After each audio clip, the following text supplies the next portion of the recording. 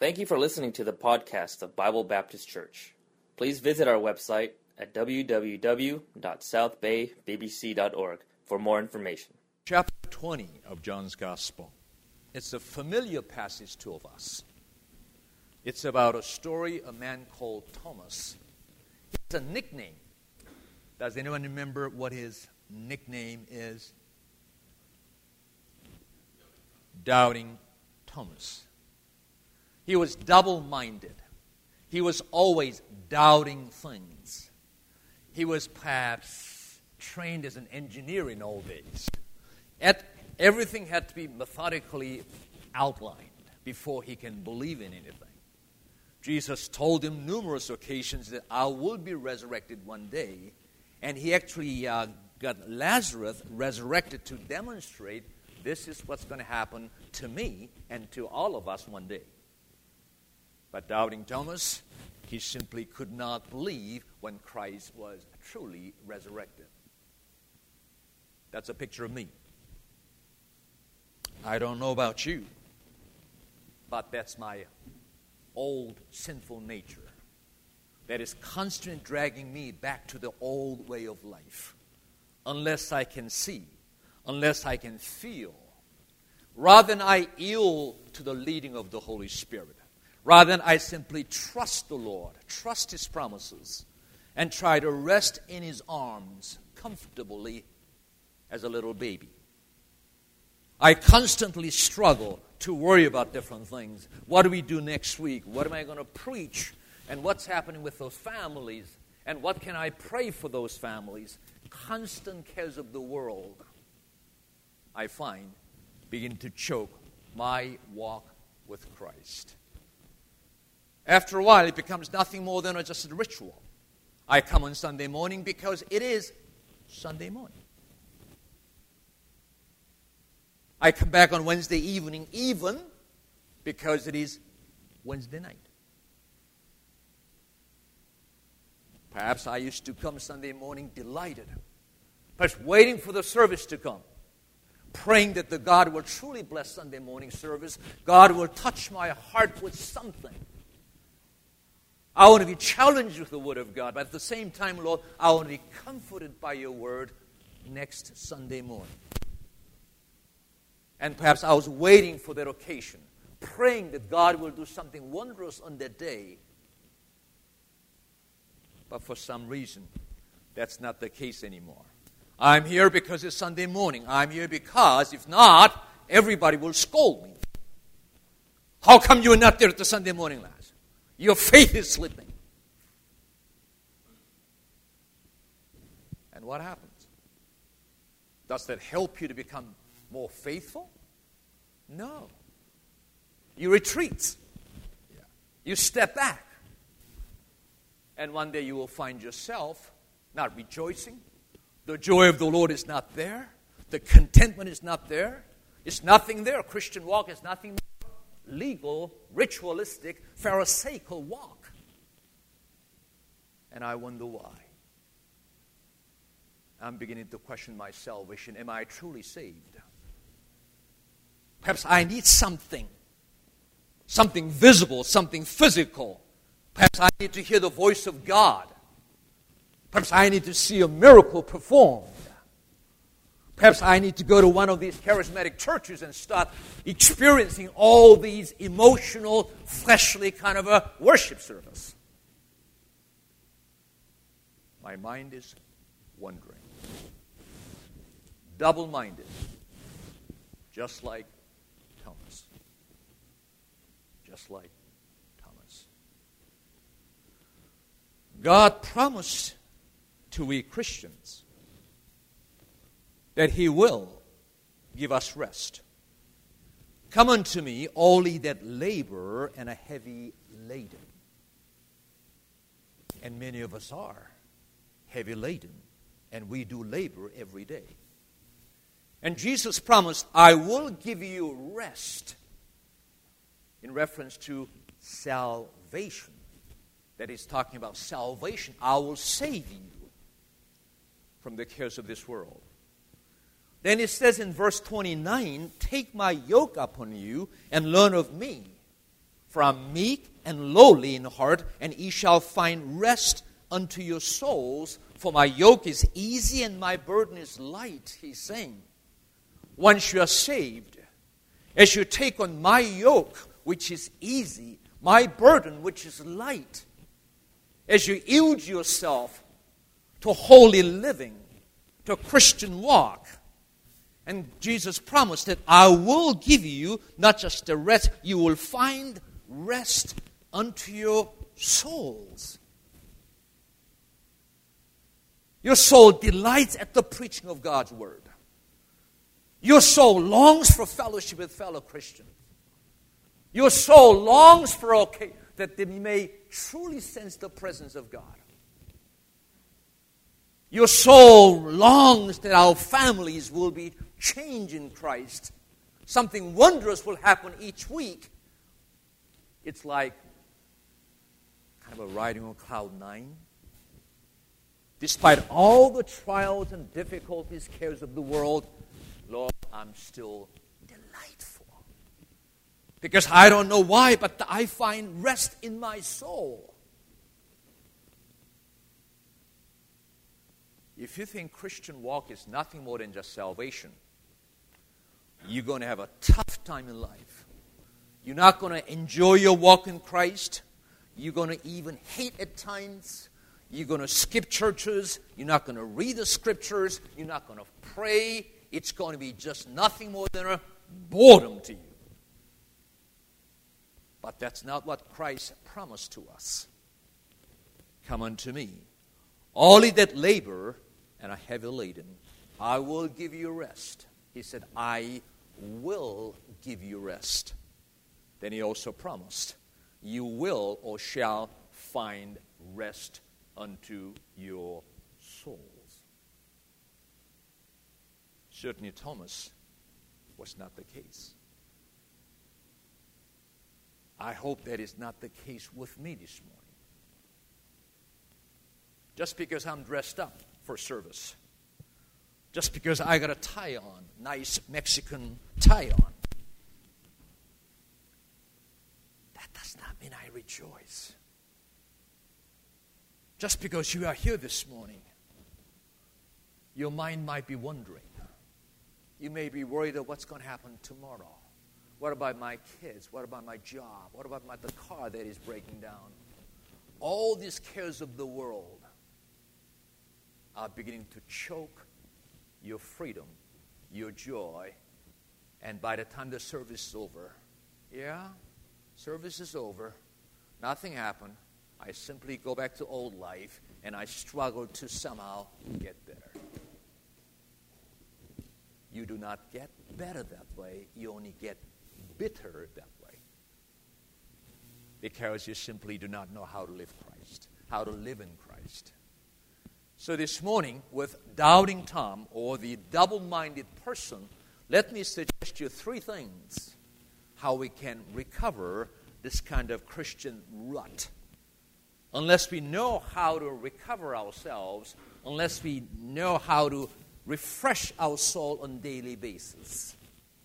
I'm not just going to talk about just pray every morning at 6 o'clock for 1 hour, then you'll be better. That's ridiculous. That's not going to happen. Let me make something very clear at the beginning. No matter what we do, your prayer life, your worship life, your Bible reading times, even soul winning, and all these things you do in the name of Christ, which are not necessarily bad nor unscriptural, but just because you struggle with these things, do not expect you will be more fruitful. Do not expect you will become more victorious. Do not expect that you will be more joyful. Because joy is not something we generate. Joy comes from the Lord. Victory comes not from our efforts. Victory comes from the Lord. The fruit comes from the Lord. We are simply the branches of the vine, which is Christ. It is the vine that produces fruit through us branches. My point is, it's all about Jesus Christ. Yes, we do struggle We should work. We should diligently serve the Lord. Yes. We should pray as if everything depends on me. But at the same time, we must be able to pray as if everything depends on Christ. Lord, I'll do my best, but the fruits you have to produce. Joy you have to give. Victories you must give to me. We think it's all about me serving Christ as if God needs me. On occasions, I feel this church needs me. I feel I'm valuable to some families in the church. That's pride. God does not need me. Yeah. God placed me here that I may glorify Him. Not that I may feel that I'm needed here. You are here this morning not because you are truly needed here. You are needed here to glorify our Lord and Savior Jesus Christ. Thank you for coming this morning. But this church will continue on, whether you are here or not. Yeah. You may all leave one day. I may be the only person left behind. But the church will continue on. You know why? Because that's the way we began. 29 years ago, there's absolutely nobody with us. Our family, they're all grown-ups now. That's how we began this church. It's not us. Pardon the expression, it's not about you. Nor me. Yeah. It's not about your qualifications, your social status, nor your financial abilities. We all like to think that way. The church needs me. I may need you, but Christ doesn't really need you. Yeah, I may need you. Yes, I do. But Christ doesn't really need you. Christ can easily turn these speakers into two people, two human beings, and they can come and worship with us. Yeah. It's all about Christ. Unless we have that basic biblical principle in Christian walk with Christ, you and I are going to struggle rest of our lives here. We're not going to enjoy our walk with Christ. It's going to be boring. It's going to be burdensome. More commands, more demands. Why don't you pray? Why don't you give? Why don't you go out soul winning? Why don't you do this? That's what the Jews were required to do under the Old Testament dispensation. But we are under the dispensation of grace. We are saved by grace of God. We are saved by faith in Jesus Christ. And our walk is very different supposed to be. Okay. But you may think the introduction is too long. I think it is too long too. Perhaps I'm drifting too much. But I only got 3 points, and I can finish it in 3 minutes. So let me say a few things about Thomas. Hopefully that there will be a lesson for each one of us. I want you to see the unbelief of Thomas. Unbelief of Thomas. Verse 25, John chapter 11, verse 25. Do we have it? Okay. So, yeah. Jesus said unto her, I am the resurrection and the life. He that believeth in me, though he were dead, yet shall he live. Verse 26, whosoever liveth and believeth in me shall never die. Believeth thou this? Christ is addressing to Martha about his resurrection. He taught one day he will be resurrected. Disciples knew, including Thomas. He heard it from the very lips of Jesus Christ that one day I will be resurrected. then Thomas saw how Lazarus was resurrected in life. John chapter 11, verse 42 says, that they may believe that thou hast sent me. And he, thus has spoken, he cried with a loud voice, saying, Lazarus, come forth. So he actually demonstrated a case of resurrection. Not only he simply said, okay, I'll be resurrected, guys. Okay, believe on me. That might have been a little difficult. So he had to physically demonstrate what resurrection is going to be like. Lazarus died. He waited. Then he said, Lazarus, come forth, in front of everybody, including Thomas. So Thomas heard. He actually saw a case of resurrection. So these are some of the evidences Thomas had. How many of you believe Grand Canyon exists? Raise your hand, please. If you believe Grand Canyon actually exists. Okay? Put it down, please. And how many of you have been to Grand Canyon? You've actually seen Grand Canyon. Okay, not everybody, but some of you actually saw the Grand Canyon. That was an evidence because you went and saw. Oh, there's Grand Canyon. Wow. Then what do? Turn around and come home. That's what you do. But some of you actually not seen Grand Canyon, but yet believe that it exists. How is it possible? How is it possible? Perhaps you may have seen pictures. Perhaps you heard from your friend who've been to Grand Canyon. Perhaps you've Googled or mapped, and the place actually exists. Perhaps you have not actually seen the canyon, nor been there, but yet you believe. Thomas has not seen the actual resurrection of Christ yet, but Thomas has some evidences already. And even his disciples told Thomas that we've seen the Lord. Not only the testimony of Jesus, you find the testimony of the disciples. In verse 20, in 25, we have seen the Lord. After his resurrection, if you remember the story, Thomas was missing the first time when Jesus appeared to the disciples. He was not there. But the remainder were there, and they saw the resurrected Jesus Christ, and they said, we've seen the Lord. So he had enough evidences. Jesus told him. He actually saw Lazarus, and his disciples gave him a testimony saying, we have actually seen the Lord.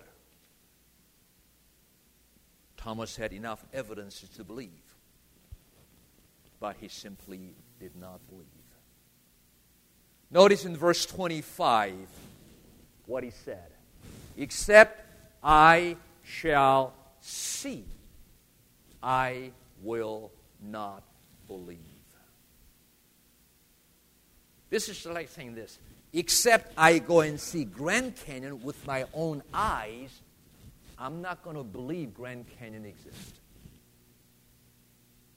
No matter what people say, I'm not going to believe unless I go and see. Except I shall see the resurrected Jesus, I will not believe.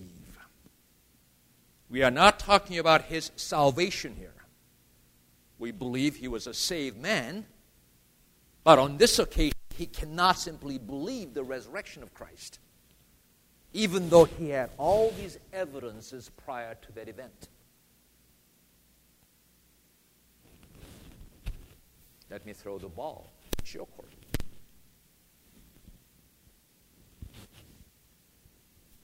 Perhaps you are like Thomas this morning. Because I have not seen, I cannot believe it. How can you believe the Word of God? I was not there when Christ was here. How can you believe the Word of God? It's just a piece of paper or just a book, you may argue. You may argue scientifically it is incorrect. You can always come up with arguments. Just like Thomas was, except I shall see, I will not believe. That's nonsense, by the way. There are enough evidences already, even in a court of law. If we find 2 or 3 witnesses, the judge or the court will believe that is to be the truth. If a 2 witness says, yes, I saw him committing a crime. Another person comes to the witness and says, yeah, I saw the same thing. The court will take that as truth. Thomas was told by Christ. Thomas actually saw Lazarus. And Thomas was told by his disciples, Christ rose again. But he said, except I shall see him, I'm not going to believe. If you're not saved this morning, if you never had an opportunity to hear the gospel, the gist of gospel, and trusted him, and you may be questioning even this moment, yeah, how can you believe Christ? He was a good man, I can understand that, but yeah, he was just a good man, and how can he save us? How can you know he's God? If God was the judge this morning for your imaginations, for your ideas and arguments, he will say that is nonsense. That is foolishness. You know why? There are so many evidences around us. You know what is the number one most compelling evidence of salvation? Number one, compelling, undeniable, undisputable, that is you. Yeah. I see Brother Price and Mrs. Price here, right at the front here, and they are here every Sunday. You know why they are here every Sunday? Because they got absolutely nothing to do on Sunday mornings. Oh, yeah. They got so much time. So they are looking for something to do on Sunday mornings. So we might as well go out and, sit at the pew there and listen to Brother Jimmy or somebody there for a while and just kill time. No. Because God changed them. Because they're saved. Because they delight in the walk with Christ. The Holy Spirit witnesses to their spirit that they are children of God. Their sins are forgiven, and Christ is coming back. All these promises are alive and convicting and drawing closer to Jesus Christ. So that's why they're here. Number one, compelling reason. You can argue all you like. Oh, you can argue the Bible is not the Word of God. You can all your life. But you cannot deny the fact I am saved. Why? Because it's my personal testimony. I trusted Him. I knew I was a sinner. I confessed as a sinner, and I simply trusted Him as my personal Savior. And I've been walking as a Christian for the last 39 years now. You can say, or you can come up with all intellectual argument, philosophical argument, saying that, no, there's no salvation. But I can still say, like Galileo said, the world is still round. Yeah, you can say it's a flat, the elephants are supporting the earth and everything else, but as Galileo said, as he walked out of the court of Roman Catholic, the bishops, whatever, the earth is still round. Can argue all you like, there's no salvation. Salvation doesn't mean much, but I can still turn around and say, yeah, but it worked for me, and I'm a child of God. That's faith, that's belief. But Thomas had a very different idea. Despite all these testimonies, he was unbelieving on this fact. I want you to see not only the unbelief of Thomas, but I want you to see the unfaithfulness of Thomas. In verse 25, he was demanding, except I shall see in his hands the print of the nails, except I shall see with my eyes. He was demanding to see. Show me, then I'll believe, basically he's saying. What is he saying? I'll be the final judge based on what I see. That's what he's saying. He's making sight more important, more precious than faith. And we are supposed to walk by sight or by faith? We are supposed to walk by faith. Are we saved by faith or by sight? We are saved by faith. We live each day by faith or by sight? By faith. As we go out and knock on doors, do we do that by faith or by sight? We do that by faith. Yeah. As we admonish our children to be better, we do that by faith or by sight? By faith we do that. You know why faith? Because faith will bring Christ closer to us. Sight will draw us away from Christ. Whenever I want to see, I want to hear, I want to feel, that means I'm going back to old way of life. That's the way I used to live. I see, hear, and feel. That's how it determined my life. That's how I lived before I was introduced to Christ. But now the Bible teaches, as Christians, we're supposed to live by faith. Yeah. Faith can be a very magical word. You may think faith is jump in darkness. If I stand here and jump, let's see, over there, that's not faith.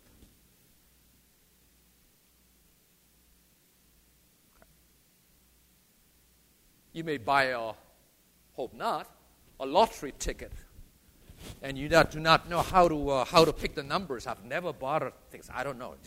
Do you do it? Do you pick the numbers? Okay, thank you. I never bought a lottery ticket in my life, so I don't know how to play this. But you may, when you pick your numbers, you may say, okay, Lord, by faith, okay, I'm going to pick this number over this number. And you say, by faith, I picked these numbers. By faith, I did this. So by faith, God will make me a millionaire. No, sir. That's not faith. That's ignorance, foolishness, waste of money, and a sign of bankrupt mind. Yeah. We're not supposed to live like that. God has given us faith to live. By faith. Apostle Paul, for example, was a wonderful man. He was a highly educated, trained, had a status of Roman citizenship, and he was had the social status, everything else. He was one of a top, kind of a notch person. But still, what is he saying? But the life that I live now as a Christian, life that I live now as a born-again Christian, is by the faith of the Son of God, who loved me and gave himself for me. If Apostle Paul can say, I'm content to live by faith, I think I can say, yeah, I'll live by faith, and I can still be content. As soon as you try to see things, hear things, that's when you struggle. You see, that's why we need to be separated from the world a little bit. When you begin to see all the things around the world, hear all the things from your friends, you want to experience everything in life, that's when you begin to wonder. Double-minded. You just do not know what is right and wrong. That assurance is not there anymore. Perhaps you've been taught by the church, by your Sunday school teachers, that Christ resurrected physically, and your friend says, no. Oh, no. That's just a fairy tale in the Bible. Didn't you see the movie called whatever? Oh, no, he was it's a spiritual, just a resurrection. because you allow that to be heard through your ears, what are you doing? You are making yourself a double-minded person, and you are beginning to doubt the Word of God, and sooner or later, you'll be so fearful of what you believe, you're going to walk away from Christ. I can guarantee it. Yeah. Guarantee it. So many people faithfully serving the Lord for 20, 30 years, and one day, I cannot believe anything, and the person will walk away from it. Why? Because everything has been himself or herself. Again, it's all about Christ. Christ working through us. It's not me. I may be preaching at this moment, but I know my preaching itself cannot do anything. Even the word that I speak cannot have effectual unless what? Christ interferes. It's the Christ that knocks on your door. It's not me. It's not even my words. Christ is simply working through me as a vessel, and it is He who is knocking on the door. I stand at the door and knock. If any man will hear my voice and open the door, I will come in. It's all about Christ. We are nothing more than His vessels. But Thomas, no. I want to be the judge. If I see it, then I will believe it. Then he also demanded he want to be felt. I want to put my finger into the print of the nails and thrust my hand into his side. Then I will believe. By the way, brothers and sisters, that's the way this world is going to. I might have mentioned this before. I saw a man standing behind this building the other day. He was a Hispanic gentleman in his about 40s, I guess. It was Sunday a couple of weeks ago. I was just ready to leave, go to a meeting. It was about 5:30 or so. And this man was standing just in front of you might have seen the cross. There's a cross outside this building, the white cross. And he was standing in front of the cross.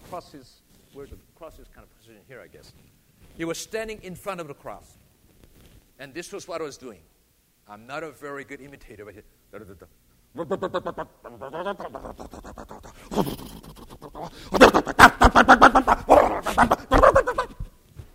that was almost exactly what this man was doing outside his building in front of the cross. To me, perhaps he had too much pizza for lunch or something.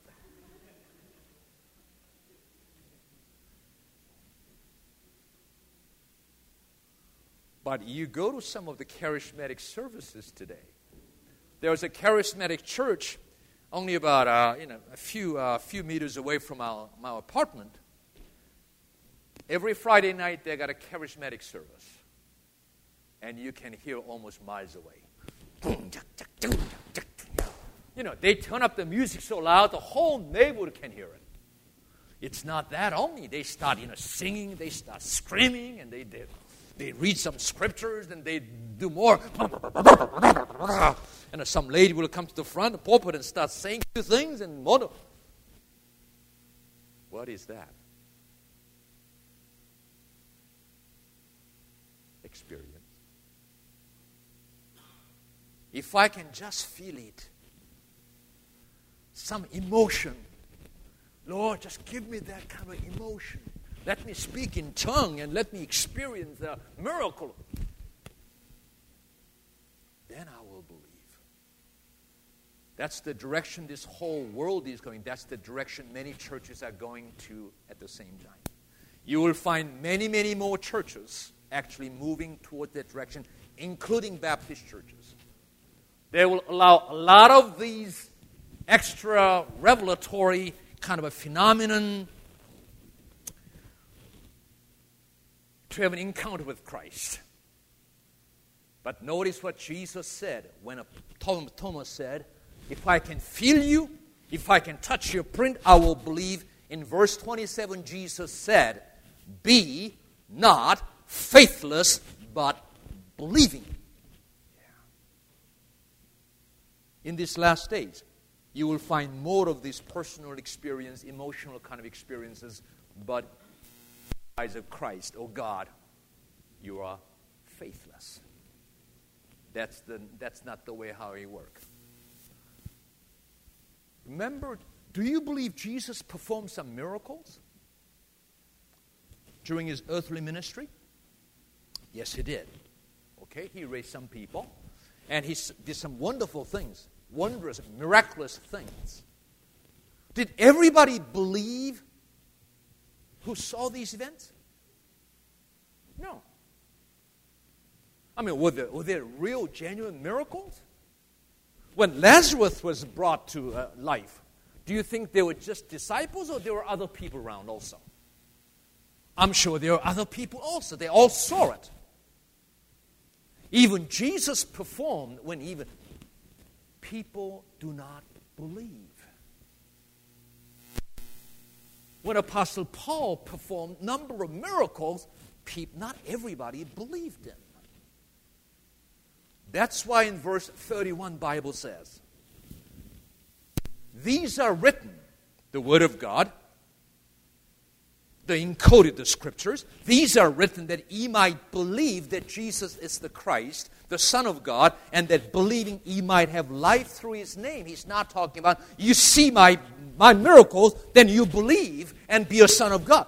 God is not saying that. In a case like Luke chapter 16, remember the rich man and Lazarus? Rich man in hell, he raised his eyes and said, if you send Lazarus, resurrected Lazarus, people will believe. And Jesus said, no. If they fail to believe the word of God or word of Moses, they're not going to believe. Do you think you will believe just because somebody walked in today and said, I got resurrected? I was dead yesterday, I'm alive today. What's your first reaction going to be? He's crazy. He should be in a mental kind of ward somewhere. You're not going to believe that. Yeah. Thomas is saying what? Something very unfaithful. If I can just see it, if I feel it, I'll believe in Christ. And to that his response was, be not faithless, but believe. I want to see finally one more here. I want to see the unfaithfulness of Thomas, the unbelief of Thomas, unfaithfulness. Then finally the third, the understanding of Thomas. Understanding of Thomas. In verse 28, Thomas finally acknowledged that Christ is my Lord and my God. My question is, did Thomas actually touch the hand of Jesus? Did Thomas actually put his hand into his scar before he said, my Lord and my God? No. None of these happened. Thomas didn't have to do this. It was foolishness. Not necessary. And finally he came to understanding and saying, my Lord and my God. He didn't have to feel anything. He didn't have to see anything. You know why? Faith comes by hearing. And hearing what, the Bible says? By hearing the Word of God. Not physical manifestations. No voices, no nothing. Faith cometh by hearing, and by hearing the Word of God. And the Bible makes it very clear. These are written that ye might believe that Jesus Christ is God. He makes it in John chapter 20 here. These are written. 1 John chapter 5:13 says also, these are written that you may believe that Christ is the Son of God. So God narrowed everything down to His Word, to His recorded Word, preserved Word. This is the way you will be saved. This is the way that you will find rest in Christ. Stop searching Stop just wondering like in darkness, hoping that something new will come. You know what people do when they want something new? I'm not happy. I'm not happy these days. Something must be wrong. What do I do? Yeah, it might be nice if we just walk down the street and go to that church and they seem to be doing something different, and let's try that. Before you do that, make sure you are not double-minded. Double-minded means you are doubtful. Doubtful means no longer standing firmly on the Word of God. And Word of God is it's the light unto your path, and it is what? It's the, what is it? No, it's the lamp unto your feet and light unto your path. Yeah. As soon as we drift from the Word of God, we'll be beginning to double-minded. And there will be no decisions that will be right. But Jesus said, these are written. These are written. And finally, that I want you to see the belief of Jesus. There's a belief of Thomas, but belief of Jesus. This is what he said. Blessed are they that have not seen and yet have believed.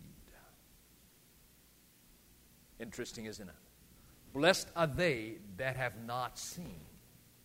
I have not seen Jesus physically, and yet have believed. Yes, I have believed.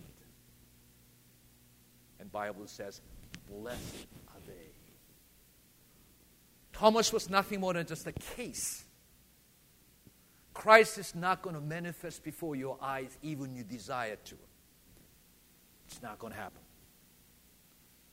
You're not going to hear the voice of God. You're not going to see a man with a long, flowing blonde hair with blue eyes, white robe, and saying, I am Jesus. You're not going to see that. Again, don't eat too much pizza. That's what happens in your dreams. Yeah. Blessed are they. Have not seen, but yet they have believed. Apostle Peter makes it even better. I don't know whether we have the scriptures there. Peter chapter 1 verse 8. Whom, can we read this together? It's a wonderful scriptures. Whom, having not seen, ye love. In whom, though now ye see him not, yet believing, ye rejoice with joy unspeakable and full of glory, receiving the end of your faith, even the salvation of your souls. It's all about Christ. And it's all about faith in Jesus Christ that will bring you salvation as well as rest in life. Beyond that will be what is called evil imaginations. Beyond that will create your havoc. You will be confused, confounded, and you will walk away from Christ. Because you will, sooner or later, be double-minded. So this morning, let us all come back to faith in Jesus Christ. Because through faith that we are saved, and through faith that we can be assured of rest in Jesus Christ. As the Bible says, not seen, yet you love. You see him not, yet believe, and rejoice with joy unspeakable and full of glory. That can happen to each one of us if we simply live by faith